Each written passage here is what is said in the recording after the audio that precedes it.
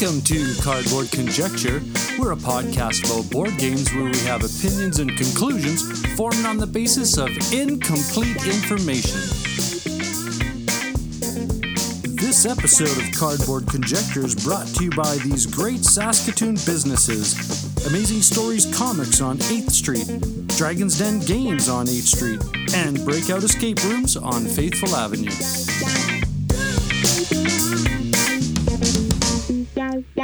Welcome to Cardboard Conjecture. I'm your host, Norm. I'm Ryan. And I'm Ian. And on this episode, of course, we're going to go into our playing, doing, thinking board games and our topic. Who wants to tell us about this episode's topic? It's going to take a very long time and it's very episodic, but I think we're going to tackle our favorite campaign games. Cardboard Conjecture is proudly sponsored by Amazing Stories Comics on 8th Street in Saskatoon. They are the winner of the Joe Shuster Award for Best Comic Book Store in Canada, and they were also nominated in 2016 for the U.S. Eisner Spirit of Comics Retailer Award presented at Comic-Con. Amazing Stories' amazing collection of comic books, board games, puzzles, and collectibles can be found in their store or on their new online website. And welcome back. This is Cardboard Conjecture. Playing, doing, thinking board games. Ian, why don't you start us off, please? Because I've actually played a physical board game. You played a physical board nice. game. Yeah. So I talked about this on the What You've Been Playing Wednesdays this week, but we played Concordia over the weekend. I love that game. It is so good. Yeah. Yeah. It's Matt, I always kind of describe it as the step up from Settlers, because it's got a lot of Settlers in there, right? Where you have to collect the right goods you need, and then depending on what type of building you want, you have the map, a key of what you need to build it. But of course, there's a lot more going on. You have to build your network across the Roman Empire. And the really cool thing is your hand of cards is your actions. So you can go through all your actions, but once you've played it until you refresh your whole hand again. And I like that Concordia's got that double-sided map. So the one side, the one side is the full empire for the large player counts, and then you've got the just Italy for the small player counts. And so that, I think that it scales really well because of that. Like playing with two was just like playing with four. Like it's just as tactical, just as competitive. Yeah. And for two player, Norm introduced me to the Britain map. And that's a fantastic map expansion because it's a very tight space, so it really tightens. You're on top of each other immediately. So I think that one was advertised as great for a two. If you're going to play two player, that's a great map to have. Well, I can't fit any more in the box, so I'm not going to get it. Oh, you don't want to see my. I think mine's riding like 3 inches. It's basically, if it was one more board, then you'd be able to see the gap in between the lid and it'd be futile, right? It'd be a stack of pancakes. This is also the one with the really cool scoring, because you mentioned that all the cards are your actions, but all the cards are also the way you score points. Right. Yeah. Throughout the course of the game. So there's the ones that are dominating provinces, or how many buildings you have, or certain blah blah blah. Yeah. And I focused on the ones that were resource specific, right? Yeah. So like you can get all your brick, and then you get so many points based on how many brick towns you're built into. And then over, and then the multipliers, like if you're scoring end of game scoring for how many cities you have, and you've got like multiplier cards, you can stack stuff up pretty fast and nasty too. And I think it's one of those games where and I just remember, Ryan, you remember my cousin Ken. It's one of those frustrating games where he likes to know, like the oil stick in your car. He likes to know as the game's progressing where the score count is. And this is one of those games that it's at the end of the game where you total it all up, and that he was twitching. He's, I don't like this. I don't like this. I want to know how many points I have, and I want to know how many points you have. And I'm like, no, man, I love this stuff, right? Oh, that's the way, because there's a variant in the rule book where there's like, you can do like a mid-game scoring, but has anybody ever played with the mid-game scoring? Never even heard of it. Yeah. No, I think it's after the first round, then you do a scoring just to see. But I like that, because then it turns it into one of those, okay, how many Mars cards does he have? And there's a Mars card in the, I can't let him get that one because he's just going to be like 8 times stacking this stat, right? So and I've always. You said Mars bar. Mars bars. I need a Mars bar. Yeah. Okay. So, Ryan, you have a very bold announcement to make on yours. I changed this one at the last. I looked at last the notes minute. And there's a paragraph there. Okay. Yeah, I changed this one at the last minute because the game that I was gonna talk about, I'm talking about on the What You've Been Playing Wednesday cast, and I thought I'd keep it a little bit fresh. But no, I got this idea last year from Bridge City Board Gamers Facebook community member Jason Joseph and his wife. Every February they play Stefan Feld games. They've been calling it Felduary for a while, and so I proposed this idea to my wife, Jen, and she said, yeah, sure. I like some of those games. She said, who's Stefan Feld? And then I had to list off a couple of games. She said, oh, yeah. No, I like those games. So I said, okay, so the only games we're going to play in February are Stefan Feld games. I've got quite a few of them. I got quite the collection. The only ones. The only ones. Yeah. That's bold. I know. I'll let you guys know how it's going on the next cast, but we do actually have 3 Stefan Feld games that we actually haven't played yet.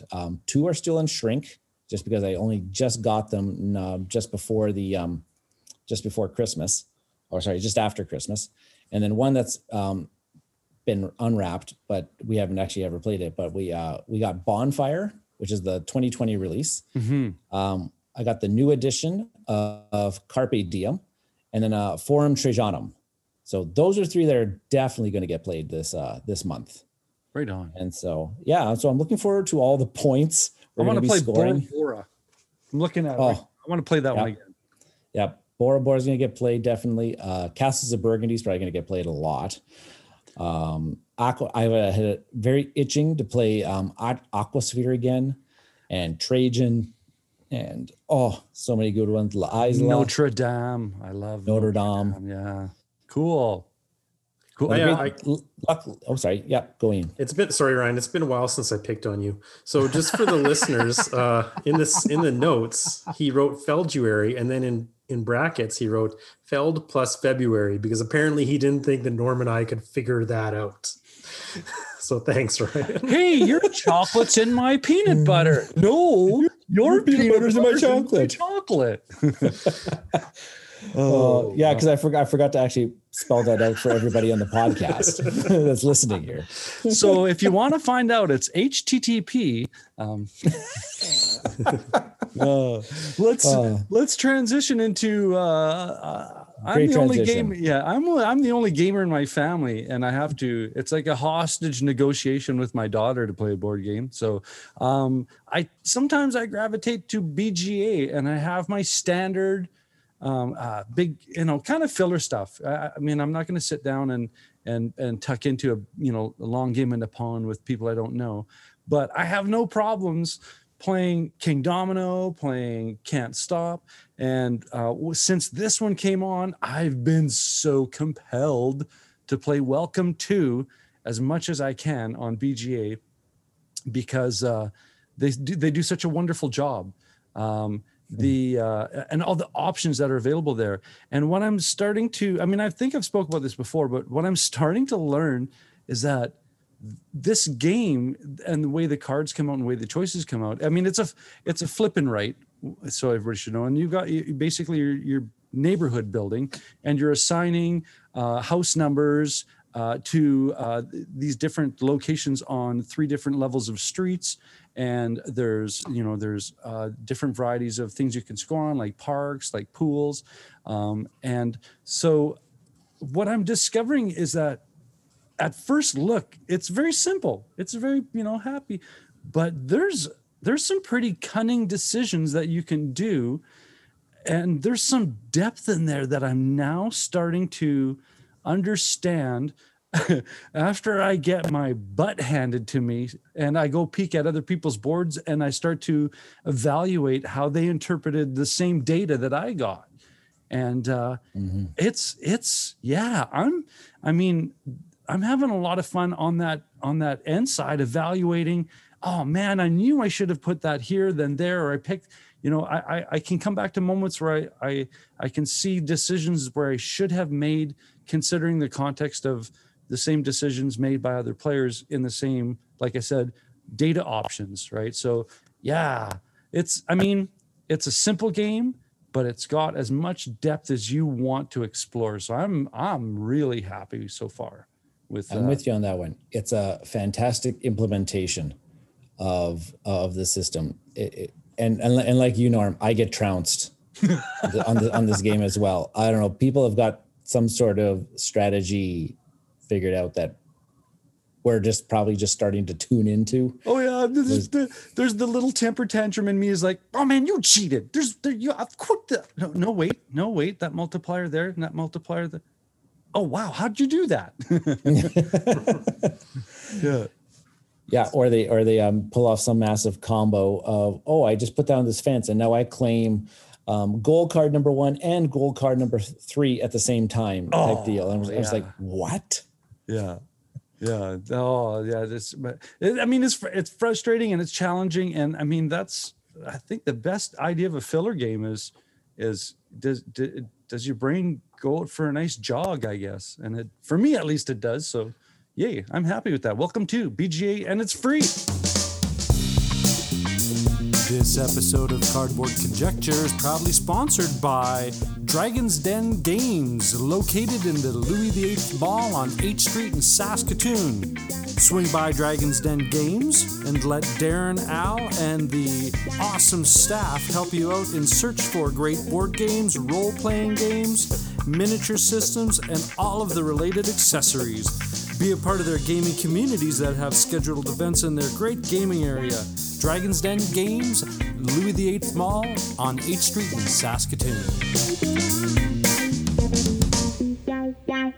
And welcome back. This is Cardboard Conjecture. Today's topic is, as Ryan pointed out, our favorite campaign games. Not legacy, but campaign. So should we explain the difference? Ryan, how do we explain the difference between a campaign game and now I guess legacy, if there was a Venn diagram. So as the math teacher here, if there's a Venn diagram, there's a circle of campaign games, and then there would be a smaller circle inside of that one, which we would probably call legacy games. So how would we define what a campaign game is? I'd say evolving story. Sorry, Ian. Yeah. So we got evolving story. It's hot potato. I would say that different scenarios each time. Would that have something to do with it? Yeah, I would say that. Or a scenario-based system. Scenario based. Yeah, and I would think it would be some sort of maybe a game that tells us.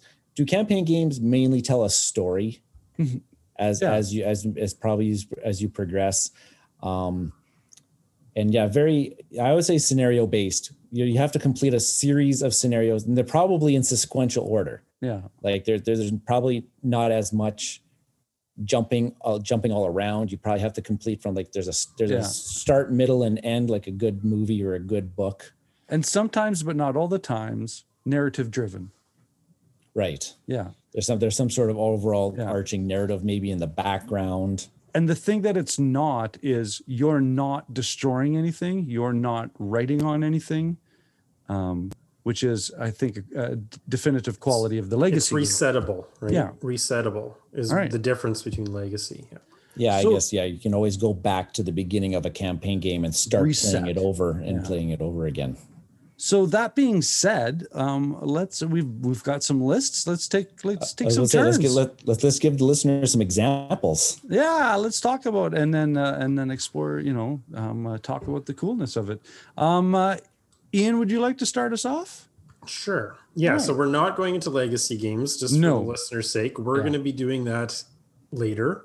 Another episode. And of course, hopefully you took a listen to our last episode where we talked to Rob Davio, who's the king of legacy games. And he gave some pretty good insights there. So go check that out if you haven't, and stay tuned for more of that. But we're going to focus on the non-legacy aspect. I don't really play campaign games very much. It's not my thing so much, except for legacy. I love legacy. I will dive into that. Mm-hmm. So I was trying to think of what are campaign games that I have played. And Norm, I don't know if you wanted us to do this or not, but are we going to talk about like the taxonomy, like you mentioned? Like we'll kind of mention. I think that's good for you. I think that we'll leave that for the episode that you and your legacy guys can completely like dissect and tear apart like a like a pizza at a football intermission. So the first one I thought was actually like a historical war campaign, right? And so the one that triggered in my head was Memoir 44. Yeah. Now, Memoir 44 is a game that you could just open up the book and play any scenario, right? It's not one you have to start at the beginning. Yeah. So I don't know if you think it counts, but it does count. Yeah. If you do start at the beginning and you go scenario to scenario, you are playing out this group of selected battles from World War II. Yeah. And sorry for interrupting, but Memoir 44 has campaign books that you can buy, like you betcha. Standalone. Yeah. So absolutely, Memoir 44 counts. Yeah. And me and my friend it's a 2-player game, and we have now finished the entire original rulebook scenarios. And so we've gone from, we've liberated Paris and all of that. and so now we're ready to start the Eastern Front. Oh, because each of the expansions comes with their own little mini campaigns. And I just think it's a really cool game. It's kind of neat because the rulebook actually adds a little blurbs of history, right, for each battle and what actually happens. Yeah. And then and why they chose the scenario from a tactical point of view. Yeah, right. Absolutely. Right. Yeah, I totally agree with that one. Yeah, absolutely. Ryan, what do you got going on? Okay, as I'm looking at my list, as Ian was, so Memoir 44 is more of it's kind of like a competitive game. It's 1v1 and people are. Now I'm looking at my list, and none of mine are competitive. Mine are all cooperative based, and that's probably because when I play campaign games that are not legacy, they have a solo. You can play, since they're cooperative, you can play them solo. And so I've played all of these games solo based but there's one that I have not played solo. So I guess the first one that I'm going to do is my favorite game of all time, Arkham Horror: The Living Card Game. It is set up as a whole bunch of separate campaigns. So if people don't know about this, there's the Arkham Horror card game base box, which has a 3-scenario story to it.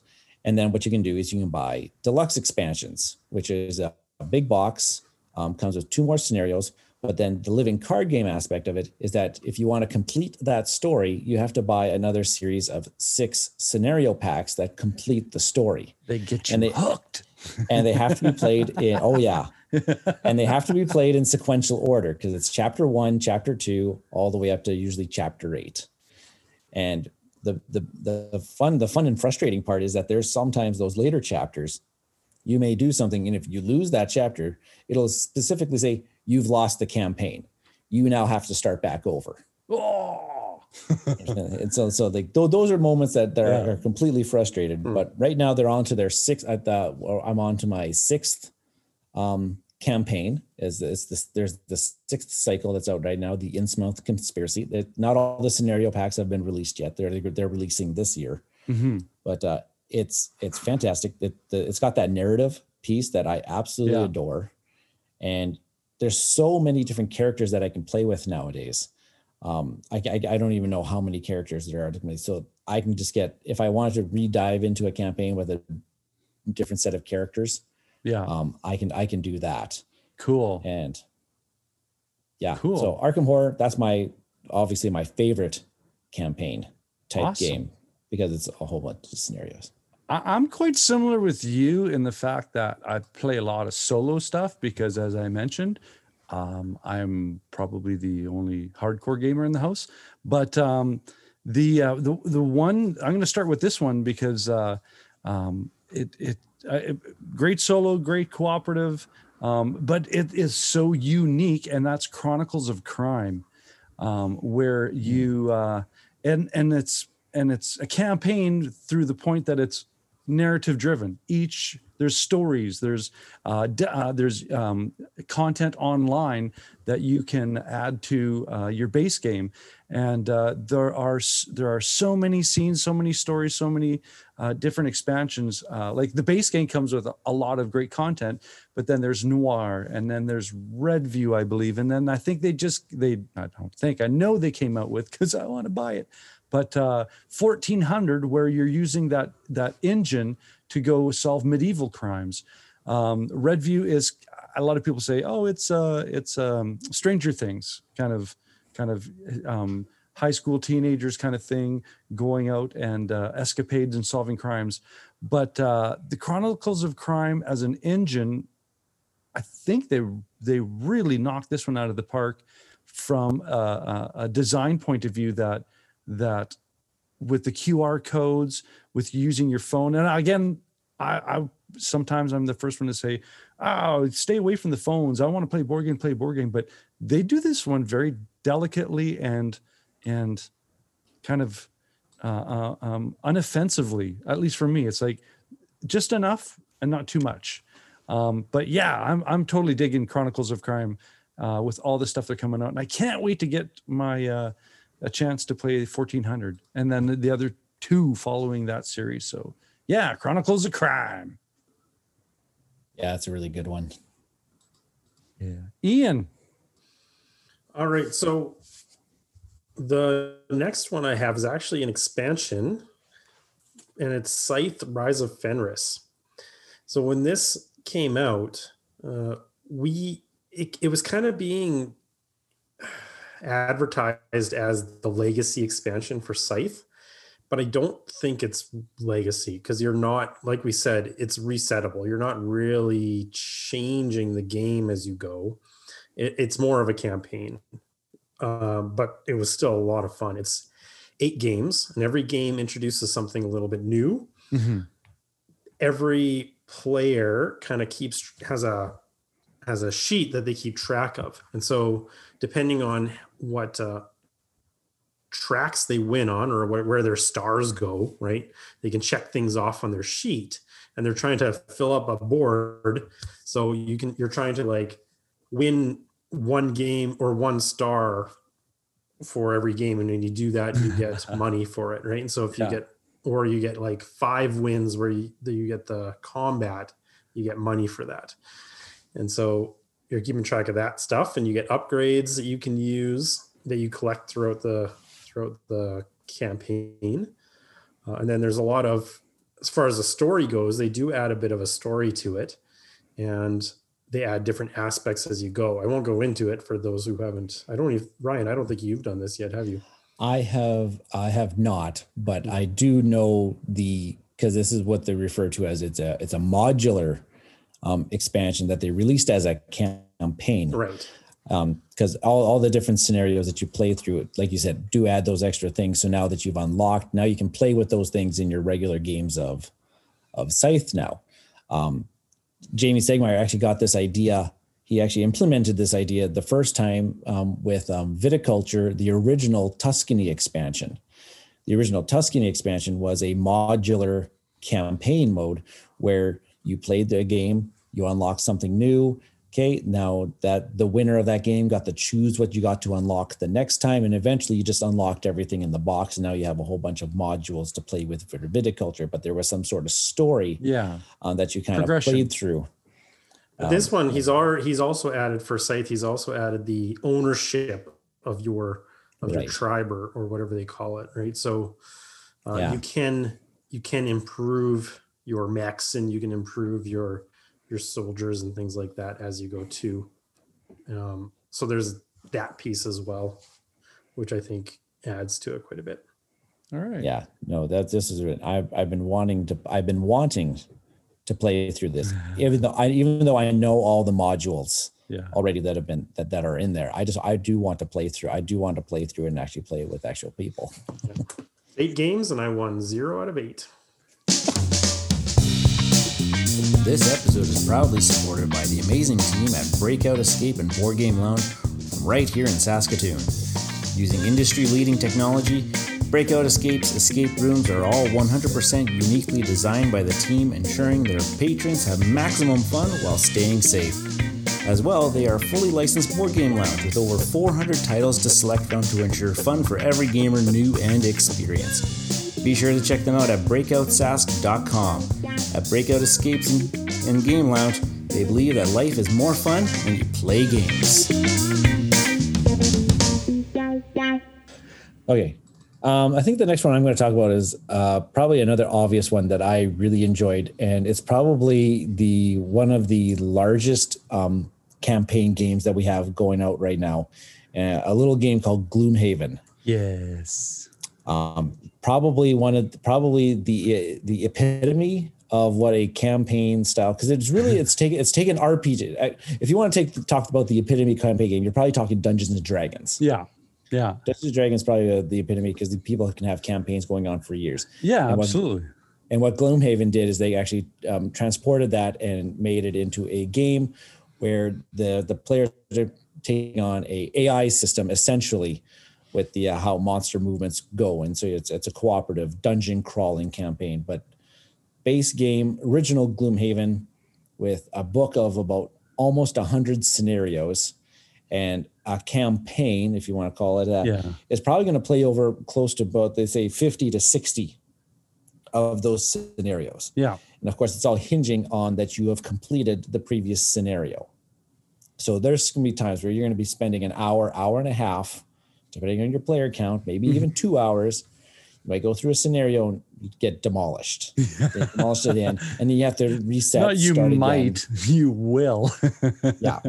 So, and it's branching too, right? I mean, when you first showed this game to me, my brain just went, "This is D&D with like cards instead of dice," and there's more decision making space in regards to how you can choose. So and then mentioning Gloomhaven, you have to also mention Jaws of the Lion, which is the I would say entry level to this evergreen system, I think we can call it now.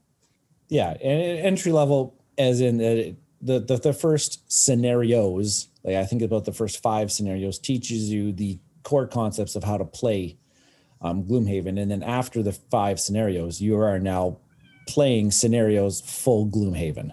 Yeah, I'm like, so cool. Yeah, and I don't know what else to say about it. I really like the branching story.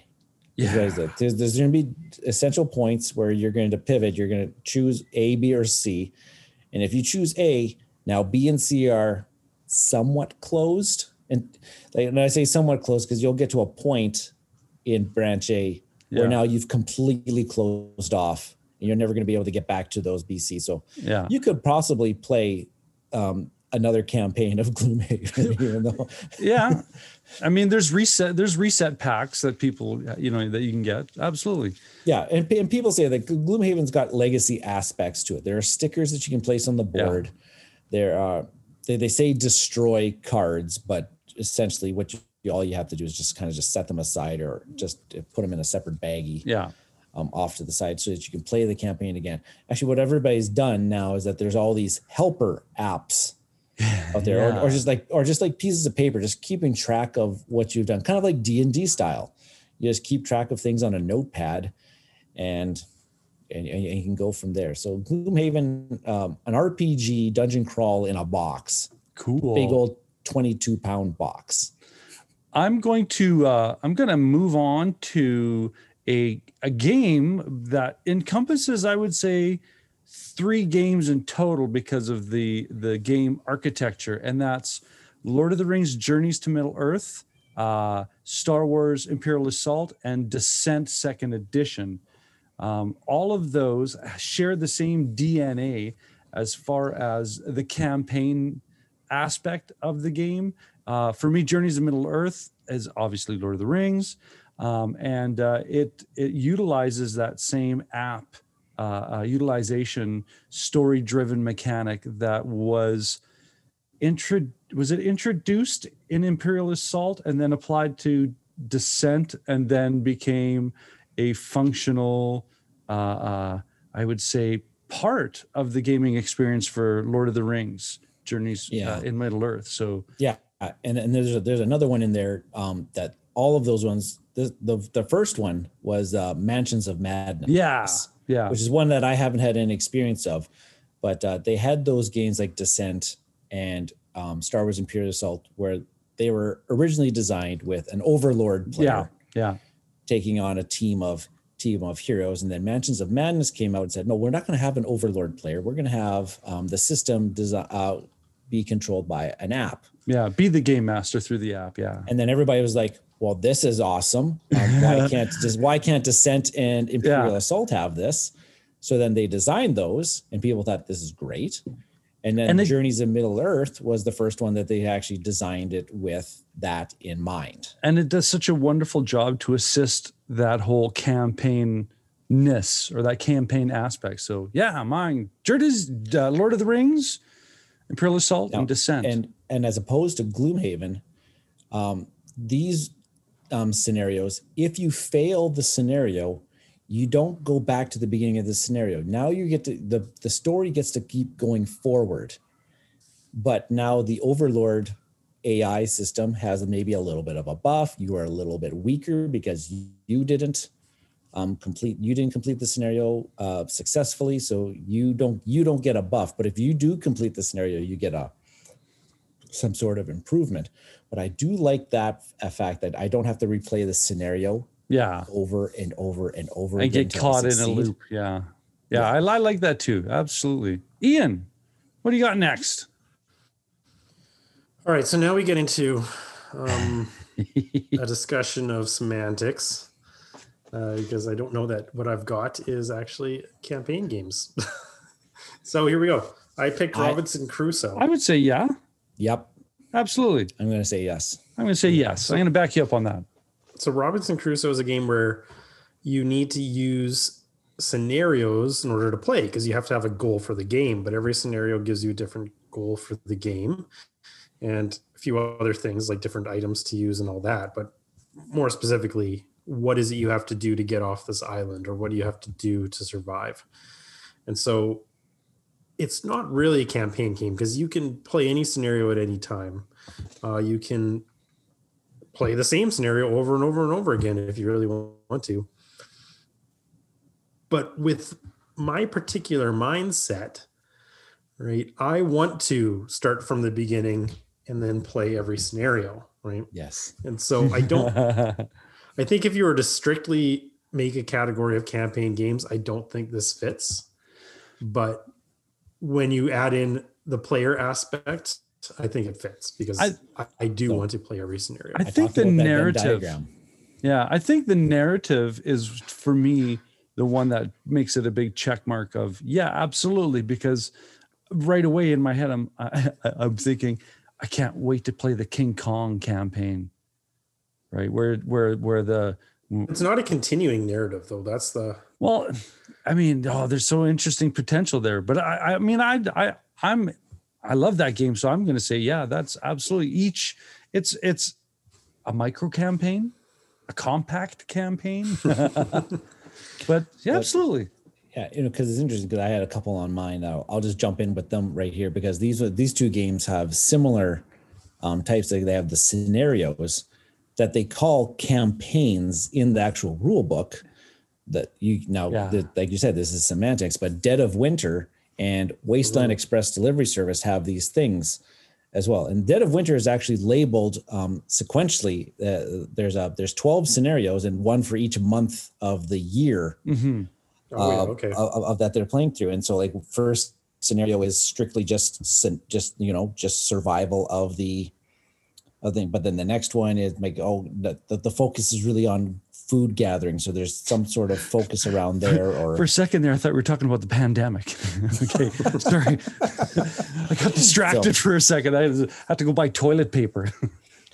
And then Wasteland Express Delivery Service had another one. Their campaign mode was more to gear. There was some sort of overall story behind it, but to allow players to play through to see all of the objectives that you could possibly, because really you could set it up randomly with the random, but then they have this campaign mode where you can actually accomplish all of the objectives if you play through the 10 games.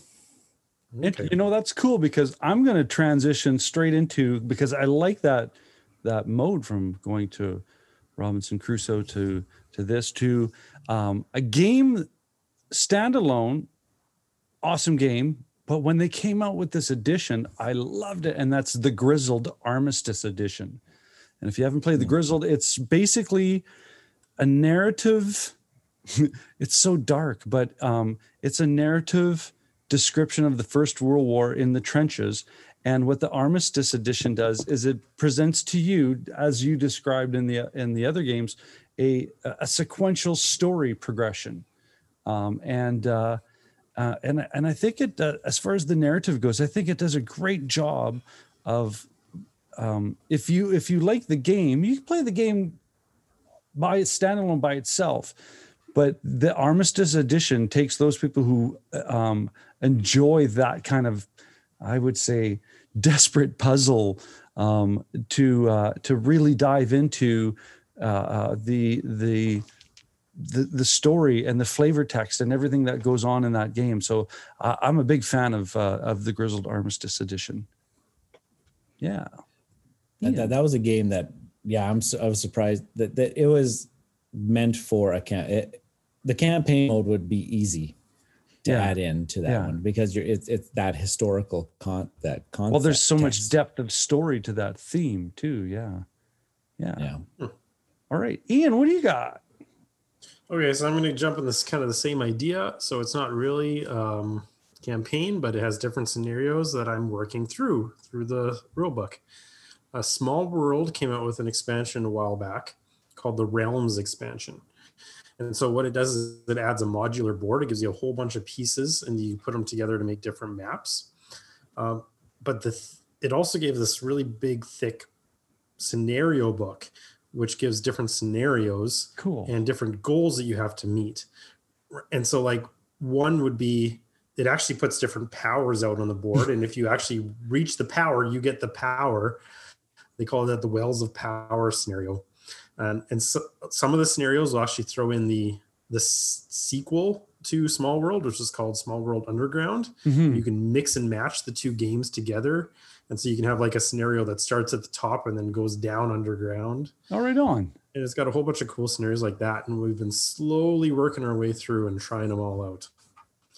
Cool. So not really a campaign, but I made it one. So but I mean, that's the thing. The generation of the narrative. I mean, and again, like you said, there's a sequential order to it that was prescribed by the publisher. So why not walk through their storybook? Yep, I was talking about that Venn diagram. So we have another little subset of these scenario-based rule books that come with some of these games that you can work through the scenarios to see everything that the expansion has to offer. Yeah, cool. What do you got, Ryan? Okay, so the next one I'm going to talk about has scenarios. Now, but these scenarios are a very, very long campaign themselves. And I'm talking about the game called The Seventh Continent. Oh, yeah. And so the Seventh Continent is a really neat exploration survival type of game where everything's run by cards, and your cards are the stack of cards is essentially your health. If the stack of cards ever gets depleted, you're exhausted. You can't survive anymore. You are like expired, starving. Yeah, you're expired. You're dead. Your time is numbered at that point.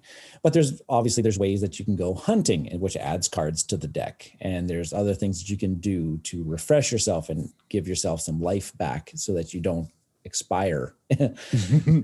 Now, but what makes Seventh Continent really kind of cool is that at the start of the campaign, at the start of a scenario, which they call curses, they you really don't know what you're supposed to do. You have to try to figure this out. You're given a very basic clue as to what and where you're supposed to go, but after that, you really are up to, you have to explore the island until you finally get to a certain spot or something like that progresses the story. So a scenario, I'll talk about the first one, which is called the Voracious Goddess. The first time that I played through it, it took me 20 hours of gameplay to go through. Now, I think I mentioned about playing I'm laughing with you. Yeah. But the way the Seventh Continent works is that it has very video game-like elements to it where you can just pack the game away at a certain point. They can say, I'm just going to save my progress right now. And they have a very specific order in which you pack the game away so that when you want to return to it, it just unpacks again and you're right where you left off. Everything. Cool.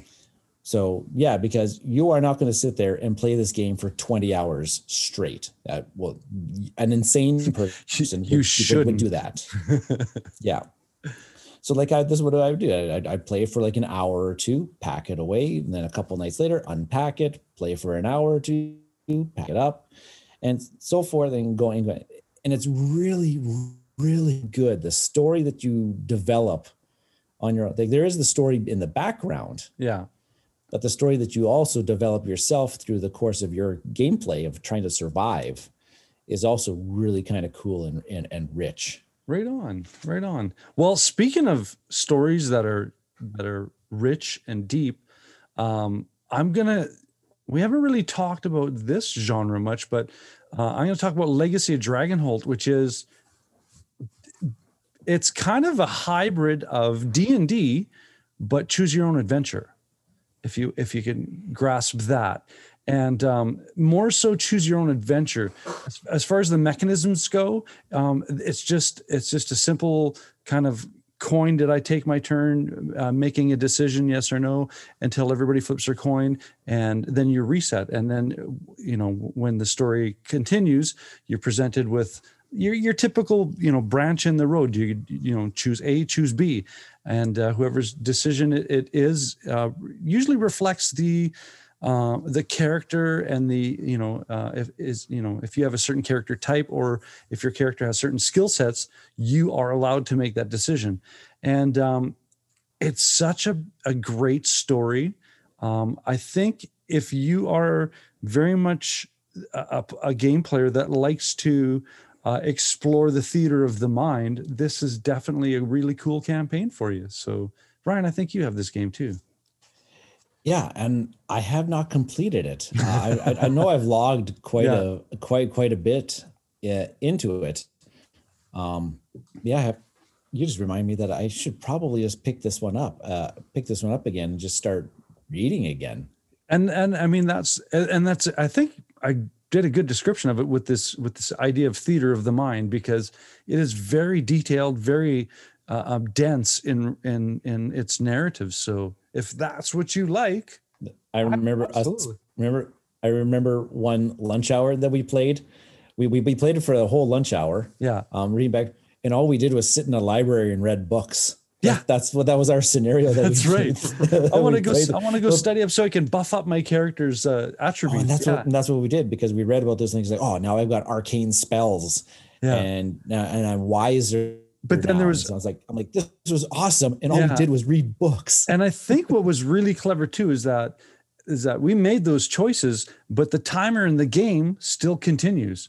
So if we were stuck in the library and we were actually supposed to go out of the library and go encounter a certain person who needed our help in the street, that's gone, right? That person either perished or that, right? We basically were bookworms when we should or could have been doing other things. But again, that's that choose your own adventure. And it was interesting, the consequences. I don't remember precisely, but I knew there were some negative consequences through the choices that we made of binging at the library. So yeah, that's my go. Do we want to do one more round? Sure. I just got a couple quick ones. Okay. Go for it, Ryan. Go for it. Yeah. Let's fill it out before we close up this episode. So yeah, free for all. Sure. So the next one that I want to talk about is kind of like in the same vein as, I call it, a more complicated, a more complex Seventh Continent, and that's the game called Tainted Grail. And I'm excited about this because I got to revisit the world of Tainted Grail because I just got all of my Wave 2 expansions. Saw that in fridge box. Another big box full of goodies. But now I've got, so the main campaign is like a 15 chapter campaign.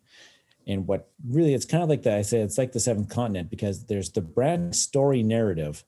And you have really no idea where you're going until you finally, you encounter something that says, okay, can you please go do this for me?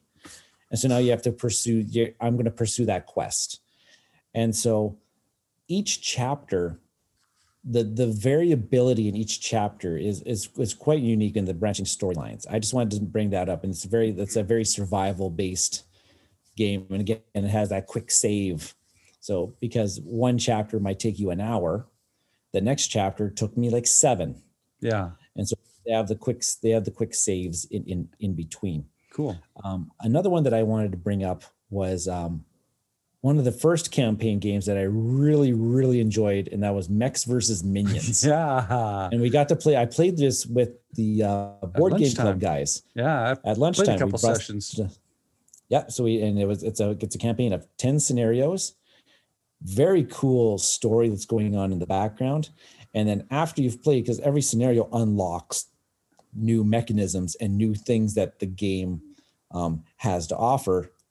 And then afterwards, you can go back and you can play the earlier scenarios now with the new things that you've unlocked, which I thought was actually pretty cool.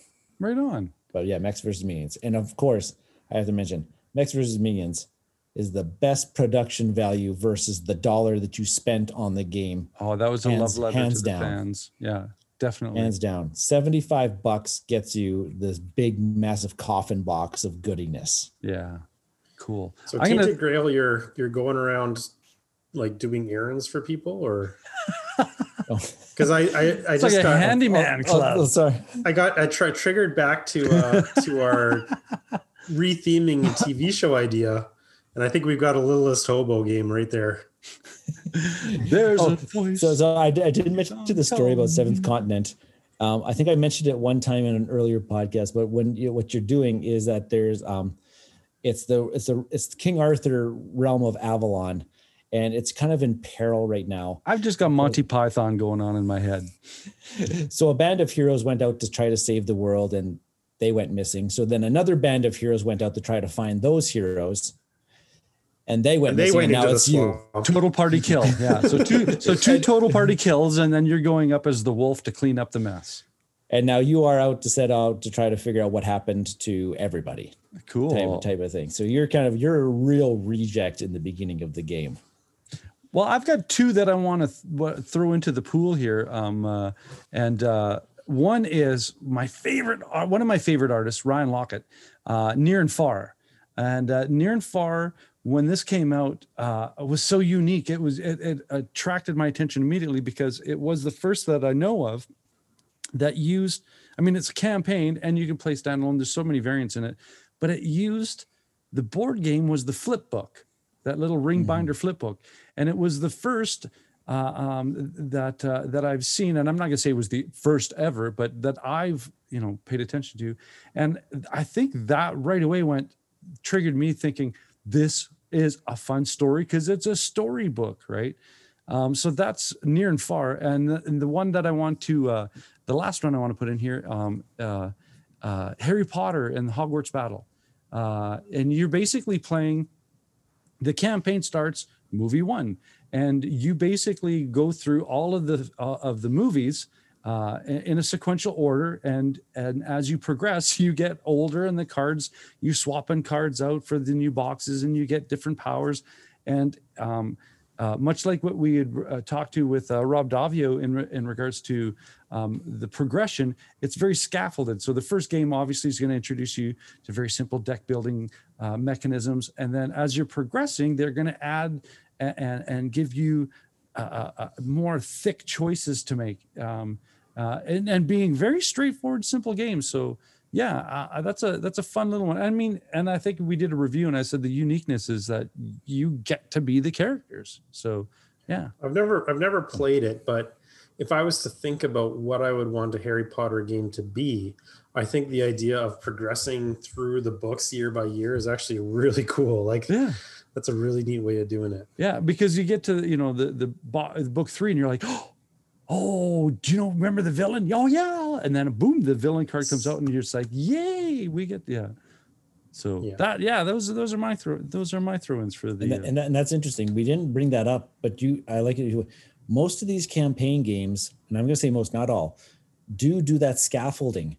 They start you off quite introductory at times, and then they just kind of progressively get a little bit more difficult or introduce a few more complexity things. The learning one curve. game that I'm going to throw out there that didn't do that was the original Gloomhaven. That first scenario, there's a lot of people say, wow, there was a learning curve to this game, and that first scenario kicks everybody's butts until you figure out, oh, this is what I'm supposed to do. This is what I want to do, but it's not being successful. Yeah. The game forced you to learn. Yeah. Cool. Yeah, but the good campaign games, will introduce you to the things. It's like Dragon Warrior when you're hitting those slime blob things, right? You just spend a lot of time hitting those, and then eventually you work your way up. Right on. I think we've done an excellent job at describing and giving examples of some pretty good campaign games. Now, and there's so many more. There's so many more. Yeah. But we're at that stage where I get to say thank you for tuning in and listening and just being so awesome. So I'm your host, Norm. I'm Ryan. I'm Ian. And we'll catch you later.